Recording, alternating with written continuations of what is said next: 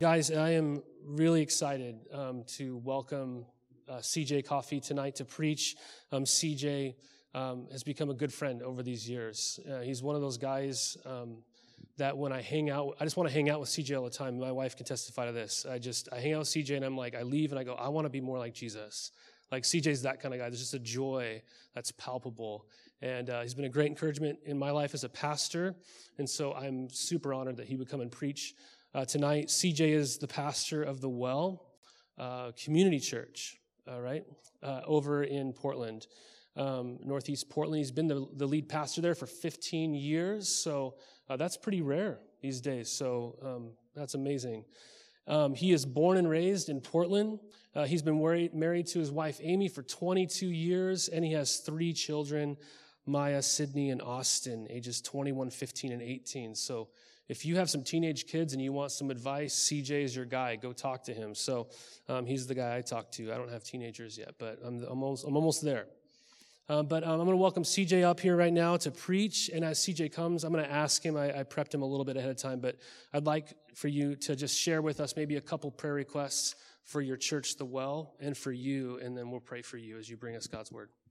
Thank you. Yeah. Oh, I guess you have a mic. Yes. Look at you. Special. That's great. Thank you for praying for me and for us. That's right.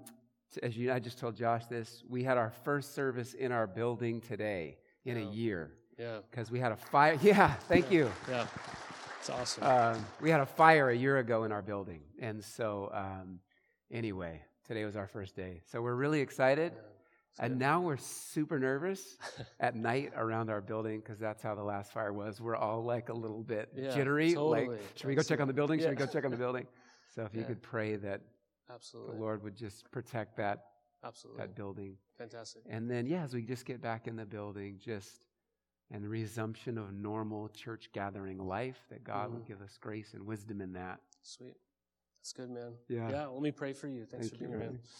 Lord, we come to you tonight, and we thank you for the Well. We thank you for their faithfulness and testimony over the years as they seek to be your hands and feet and your mouth, Lord, in Northeast Portland. We just pray that this would be a sweet season at the Well. Lord, that they would see many come to know you, Lord, just through their witness, that they would just even see people walking in off the streets, empowered by your Spirit, just drawn by your Spirit, wanting to hear about you, Lord. And so we just pray that you would continue to preserve this amazing church family.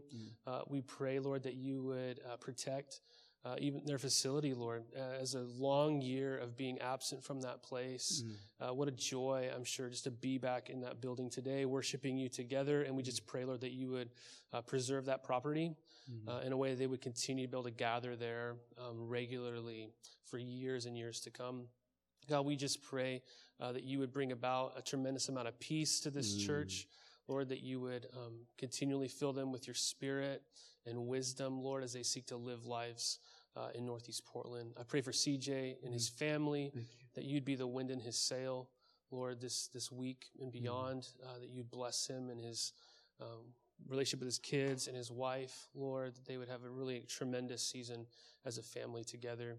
We pray now that you would empower him as he preaches, and we thank you, God, for your word, that you have not left us to ourselves to wonder who you are and what you're like, but you've shown up in the flesh, Lord Jesus, and you've said, if you've seen me, you've seen the Father. What a tremendous, mind-blowing thing. And so we just pray, Lord, that you'd speak now to us. In Christ's name, amen. Amen. Thanks, man. Greetings, Gresham Bible Church. So great to be here. Greetings from the Well Community Church, where I serve. And when I first met Josh and started talking to Josh, I said, me and him need to be friends. There's life-giving friendships where people immediately you connect with. And Josh is one of those guys. So I'm excited to be here. Our text this morning is a text, this afternoon or evening, is a text that our church covered a few weeks ago and learned a lot and grew a lot and was challenged a lot. So when Josh asked me to speak and thinking through what to speak, this is a text that I thought, perhaps this will be as helpful as it was to us, or to you as it was to us. And it's John chapter 11, verses 55 to chapter 12, all the way to verse 8. I'll read it, and then I'll pray. Please do read with me. Now the Passover of the Jews was at hand, and many went up from the country to Jerusalem before the Passover to purify themselves. They were looking for Jesus and saying to one another as they stood in the temple, "What do you think? That he will not come to the feast at all?" Now the chief priests and the Pharisees had given orders that if anyone knew where he was, he should let them know, so that they might arrest him. 6 days before the Passover, Jesus therefore came to Bethany, where Lazarus was, whom Jesus had raised from the dead. So they gave a dinner for him there. Martha served, and Lazarus was one of those reclining with him at table. Mary therefore took a pound of expensive ointment, made from pure nard, and anointed the feet of Jesus and wiped his feet with her hair. The house was filled with the fragrance of the perfume. But Judas Iscariot, one of the disciples, he who was about to betray him, said, "Why was this ointment not sold for 300 denarii and given to the poor?" He said this not because he cared about the poor, but because he was a thief. And having charge of the money bag, he used to help himself to what was put into it. Jesus said, "Leave her alone, so that she may keep it for the day of my burial. For the poor you always have with you, but you do not always have me." Oh God, thank you for Gresham Bible Church. Thank you for the saints in this room. Thank you for the dozens of stories of grace represented in this room, of transformation and forgiveness, the goodness of God seen in multiple ways. Oh, if we could all tell our stories, we'd all be weeping with joy to see and behold the power of the gospel in the crucified and risen Savior. And thank you, oh God, for your word written to us. As Josh said, you have not left us on our own devices to figure your ways out, but you have recorded it in written form in your Bible. Oh God, as we open your text, as we study this story that you have placed here for us, give us wisdom. And in my profound weakness and lack, oh God, help me to communicate this in a way that is accurate and helpful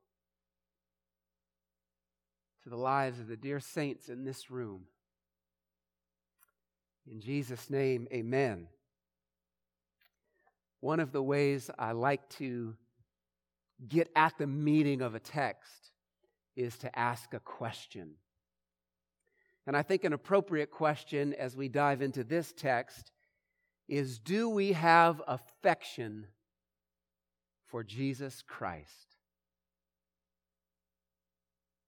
When we think about his life, when we think about his teaching, when we think about his works, what is our response? Are we cold, callous, bored? Do we offer the proverbial yawn? Like, this is the same stuff. Are we generally unmoved? Or are our hearts, minds, and wills affected? Now, please note, I'm not talking about only emotional response. Some of us, our temperaments are emotionally more expressive by nature. I'm at that place in life. I don't know if it's what I have a married daughter, and I've just crossed this thing that now I watch commercials and I get tears in my eyes. Like, what's wrong with me? Last night, we were watching, me, my wife, and our 15-year-old daughter, watching the Great British Baking Show. I can't get enough of that show. And one of the guys, when he talks about his family. I'm like, my eyes are welling up with tears. I am just a weepy old man these days. And I look over at my wife, and she's welling up on some of these commercials. So some of us, by nature, are more emotionally expressive. But that's not what I'm getting at. Others are more internal processors when it comes to emotions, and both are good. I'm talking about whatever your temperament is, whatever your natural disposition to emotional expression.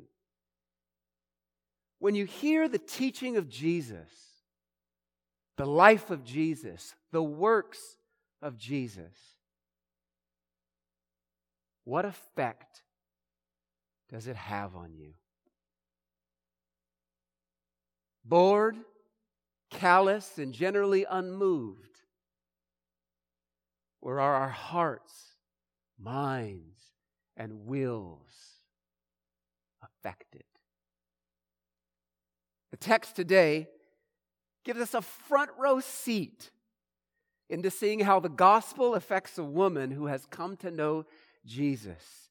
She's heard his teaching, she's seen his life, she's been front row witness to his work and how it affects her and what her response is. Of course, context is important. Somebody can make the Bible say anything they want if they remove it from what's in front of it and what's behind it. The context, chapter 10, Jesus has left Jerusalem because the Jewish leaders are trying to kill him. Chapter 11, he goes back to the area of Jerusalem, about 2 miles out of Jerusalem, so historians tell us, to bring back to life from the dead his friend Lazarus. Again, he leaves the Jerusalem area because they are trying to kill him after this miracle. They're also trying to kill Lazarus, which brings us to the text today. Jesus is going back to Jerusalem where he will die. Context is important because this is his final journey into Jerusalem and the journey that will result in his crucifixion. Chapter 11, verse 55 and 57 kind of sets it up. Now the Passover of the Jews was at hand. Passover, those not familiar, the yearly annual celebration from freedom from Egyptian slavery. Historians tell us that in Jerusalem at this time there would have been likely more than 2 million people who had gathered into this, by our standards, small, ancient city. And many went up from the country to Jerusalem before the Passover to purify themselves, a week-long process of getting ready for Passover. They were looking for Jesus and saying to one another as they stood in the temple, "What do you think? That he will not come to the feast at all?" Now the chief priests and Pharisees had given orders that if anyone knew where he was, he should let them know so that they might arrest him. That sets up our context. It's Passover, Jerusalem is packed. People are looking for Jesus, wondering if he's going to arrive. There's a bounty on his head. If you find him, if you know where he is, you must tell us so that we can arrest him. With that as our context, chapter 12. 6 days before the Passover, Jesus therefore came to Bethany, which is about 2 miles from Jerusalem, where Lazarus was, whom Jesus had raised from the dead. So they gave a dinner for him there. Martha served. We know about Martha in other biblical accounts. She serves. She's hospitable. She loves to make everyone welcome and have what they need. Martha served, and Lazarus was one of those reclining with him at table. This would have been quite a sight. Those of you who've been to the Middle East, perhaps you hang out with Muslim refugees or immigrants, many of these practices that would have taken place in this feast take place today in Eastern cultures. It would have been a small table with a group reclined around the table, leaning back, most of them, cracking up, laughing, telling jokes, telling stories. And one of those at the table a short time ago was dead. Imagine if you're at the table as you partake in the pre-Passover meal and you look across the table and someone else is participating in the pre-Passover meal and you think to yourself, he was just dead. And sitting somewhere near, perhaps next to him, perhaps across the table, is the God-man, Jesus, the one who brought him back from the dead. This is quite a sight in this sleepy little village called Bethany. And Mary is there. Mary, therefore, took a pound of expensive ointment made from pure nard, also translated expensive perfume. Nard, it is, quote, an extract from an aromatic plant found in northern India and Italy. So says Colin Cruz, a commentator. She takes this pound of expensive ointment or perfume made from pure nard and anointed the feet of Jesus and wiped his feet with her hair. Anointing, if you're not familiar with that language in the Bible, it's when they would put oil on something as a symbol of it being set apart for something special. So she anoints his feet. She wipes them with her hair. If you're asking, is that culturally normal for a woman to take her hair down and wipe someone's feet? It is not. This is a culture, and still is in many parts of the Eastern world, where women do not let their hair down, except among close family. So if it feels a little bit awkward thinking about it, imagine what it was like in the room where it happened, to quote a famous Hamilton line. Imagine what it was like. This perfume is broken, and Jesus' feet are being wiped with her hair. The house was filled with the fragrance of the perfume. An eyewitness detail. We could smell it in the whole house. Mary had come to know and believe in Jesus.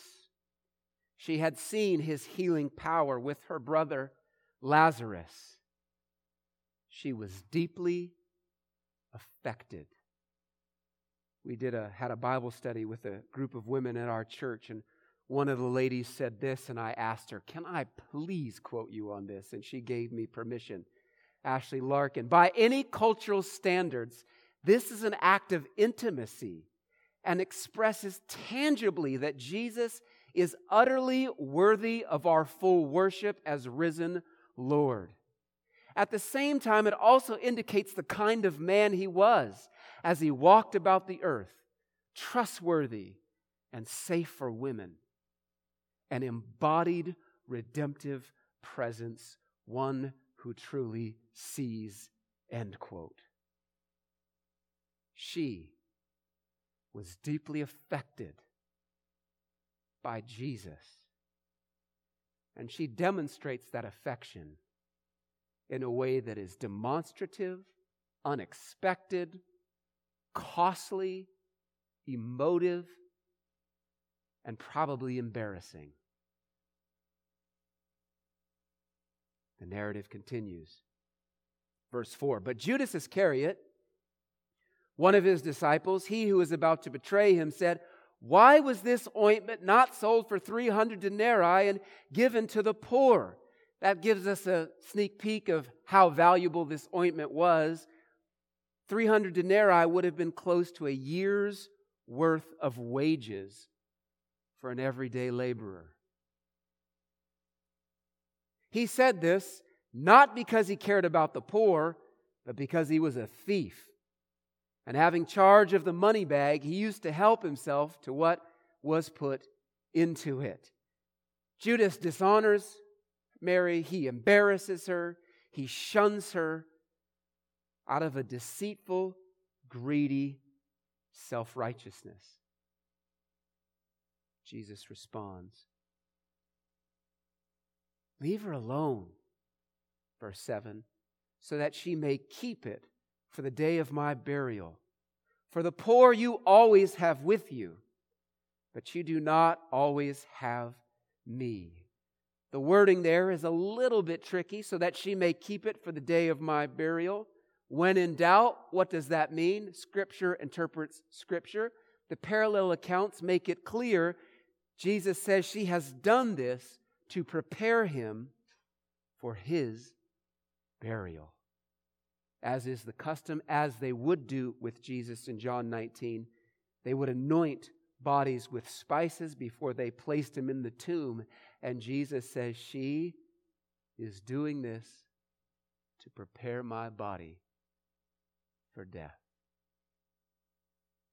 My wife, as we talk through this scripture, I asked her, I said, "What just strikes you about this scripture?" She said, "This story is ultimately not about Mary. Mary is a main player, of course, but it's about Jesus and his coming death. Mary unknowingly, providentially is preparing Jesus for his death." And the story closes with Jesus' words, "For the poor you always have with you, but you do not always have me." Make no doubt about it, to care for the poor is important. It is commanded in Scripture, but it is not more important than knowing Jesus. Jesus Christ takes precedence even over good causes. A few other details to fill in the narrative that come from the other accounts in Mark 14 and Matthew 26. Biblical authors have each kind of focus in on different details as they tell the story and the points that they're really trying to get at.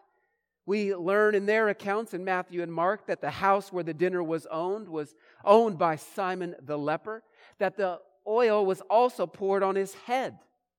John, perhaps showing the degree of her devotion, perhaps preparing us for chapter 13, where Jesus will wash the feet of his disciples, shows that it was also poured on Jesus' feet. Jesus also, in those other accounts, talks about this being a, quote, beautiful thing that she has done for him, and that this story would be told wherever the gospel is preached. Ha ha! And here we are, 2021 in Gresham, Oregon, telling the same story, just like Jesus said that we would do. Important to note, in Luke 7, there's another anointing. Most agree that because the details are so different, this is a different one recorded by Matthew, Mark, and John. So we step back as we do as students of the Bible and say, Lord, how do we live out its implications? Mary instructs us into what affection for Jesus looks like. Her actions reveal love, they reveal worship, they reveal thankfulness. It was costly, it was embarrassing, it was an all-in expression of devotion to Jesus. The apostles were often still doubting at this time. As our church has gone through John, one thing we've marveled at is how often they still didn't get it. But here's Mary getting it.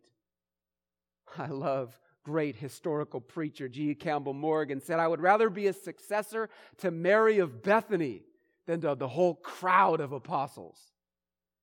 Because she's getting it even perhaps before they fully get it. This response to Jesus, this expression of affection and devotion, is elsewhere in Scripture. One of my favorite places is Philippians chapter 3, verses 8 to 11. With the Apostle Paul, his expression of affection and devotion for Jesus, saying it this way, 3 verse 8. For I have, indeed I count everything as a loss because of the surpassing worth of knowing Christ Jesus my Lord.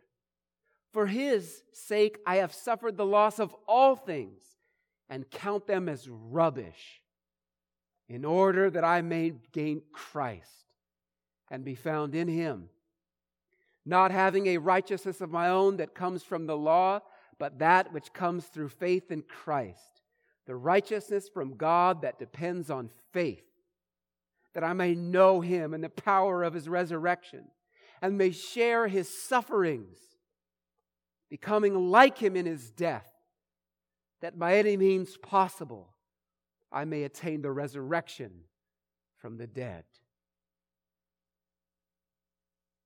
The life and teaching and works of Jesus being worth more than everything and anything else, including, if devotion to Jesus means suffering, give me the suffering.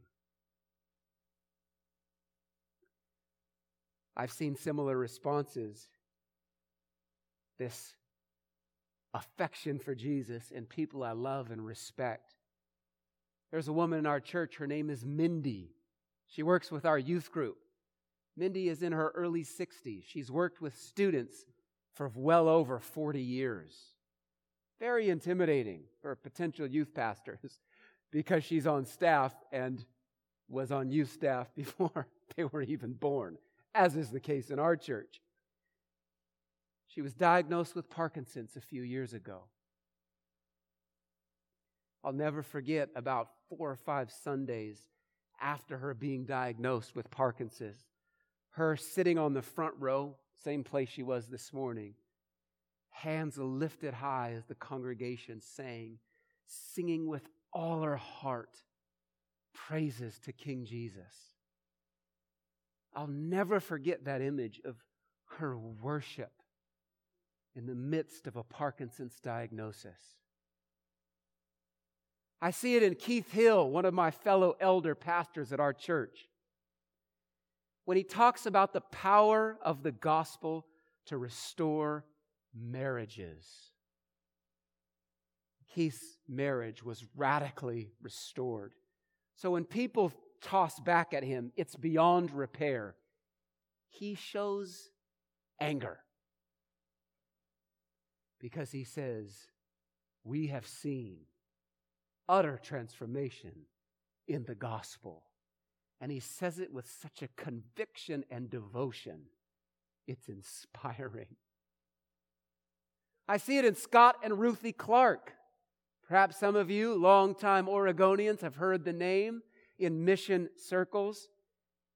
Their life's work is to translate the Bible for the peoples of the Sahel, which is the area underneath the Sahara Desert, stretching across all of West and East Africa, into Arabic script. Unbelievable problems and obstacles. Scott told me this week, there's a pile of Bibles sitting in a warehouse in Nigeria, ready to go out to an unreached people group. The scriptures in Arabic script, in their heart language. But the obstacles just to get them out of the warehouse and into the hands of the people are so many, and yet they continue to persevere. Affection and devotion to Jesus. I see it in my wife. I wish my wife was here. You guys would love my wife. Every day I walk through the door to our little house in North Portland, and my wife of 22 years greets me with this big, audacious even, smile. I don't deserve it. But because of my wife's utter devotion to Jesus, the way her heart has been captured by Him, she gives to her undeserving husband the sign of affection and warmth, whether I deserve it or not, every day. I see it in the unmarried brothers and sisters in our congregation, and no doubt in the unmarried brothers and sisters in this congregation. Many look upon the unmarried as if something is wrong with them. But the biblical reality is that so many are unmarried because everything is so very right with them. Because Jesus means more to them than companionship. Jesus means more to them than marriage. Jesus means more to them than sex. Jesus means more to them than fill in the blank. And so they refuse to settle. Thanks be to God for my unmarried brothers and sisters in the room, for your inspiring example of devotion to Jesus. It's because everything is so very right with you. And I see it, Mary-like devotion, in the faithfulness of congregations and the faithfulness of pastors during this season. If you haven't heard, this has been a rough go for pastors. Mark Dever, a well-respected pastor in D.C., I listened to a podcast and heard him say in his lifetime, and he's in his 60s, he estimated, this was at the end of 2020, he said this, that more pastors will have quit in 2020 than at any point in his lifetime. Pandemic, and how do you navigate the pandemic? Racial tension, and how do you navigate racial tension? Political disagreement. And then, to really make it nasty, the fuel of social media that has brought division to churches and families all over the country. And many are throwing in the towel. But some are sticking it out. Some congregations are still showing up, committed to the local gathering, committed to the biblical truth that God's means of displaying His glory in all the earth is through the gathered local congregation. And so, you're here. Affection and devotion towards Jesus Christ. Allow me to close with this. With Mary as our instructive example, 4 diagnostic questions, if you will. Rather than legalistically saying, devotion to Jesus looks like this. 4 questions to ask ourselves, to examine our hearts in light of Mary's example. Question 1. In light of Mary's instructive example, an act of devotion. When I consider the person and work of Jesus Christ, is my heart warm and alive or cold and dead? Does the gospel bore me? May I submit to you, dear saints at Gresham Bible Church, that if you're bored with the gospel, you might not know the gospel. Not based on emotions, but in how you live, think, talk, act, and feel. Are you warm and alive to the gospel? Or are you cold and bored?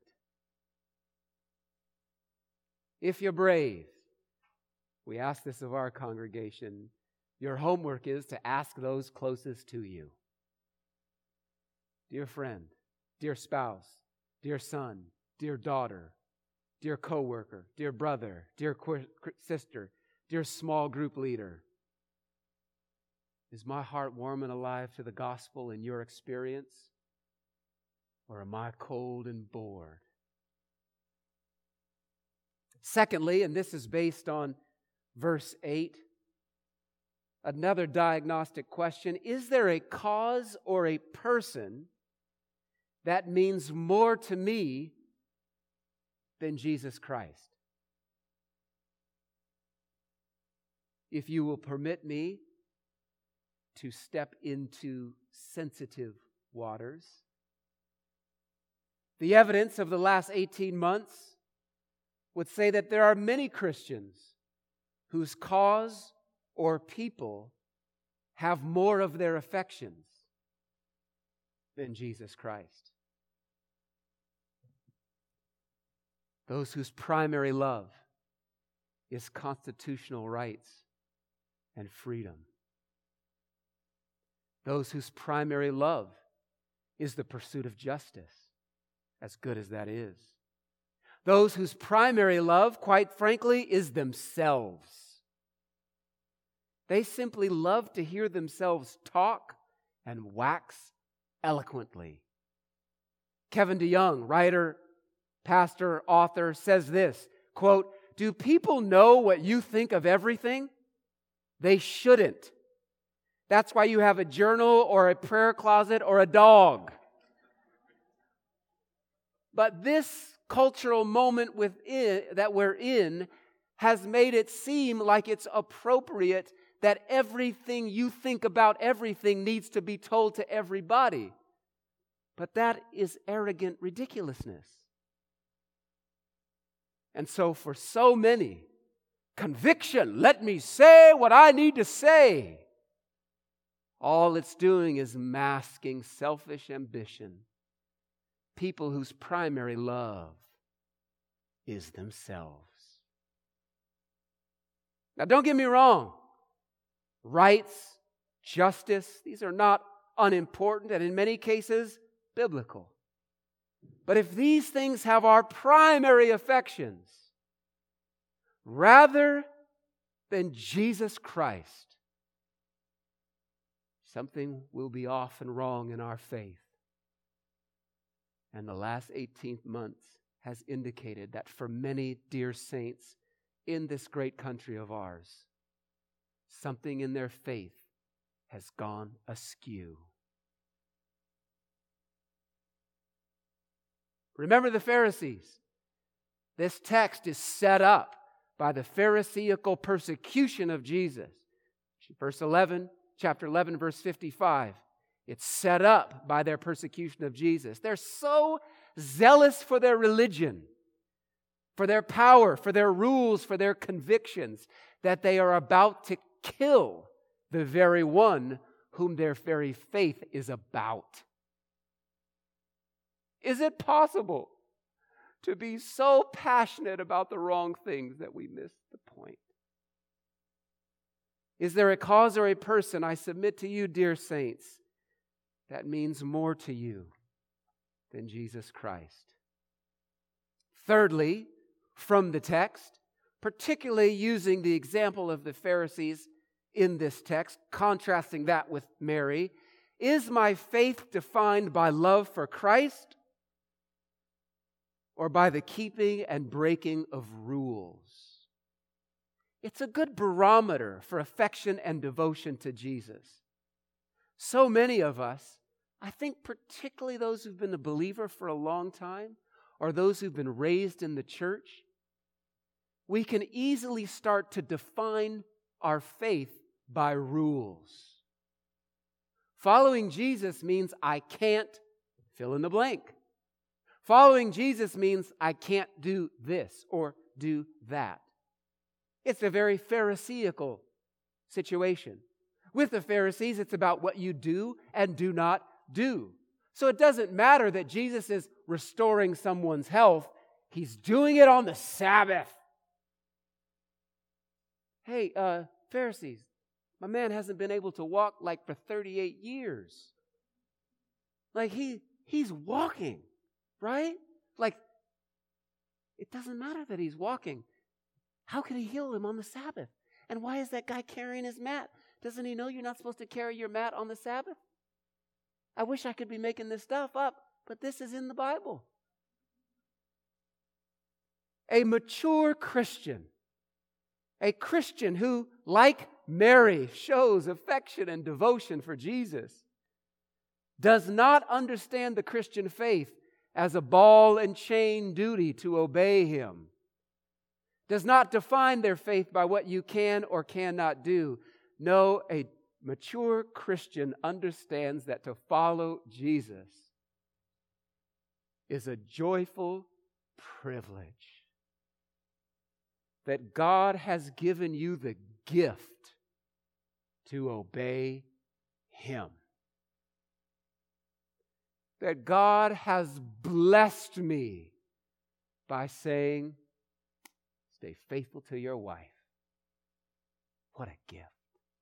That God has granted me the gift of putting others in front of myself. On and on go the biblical commands, which for the Christian are a joyful privilege.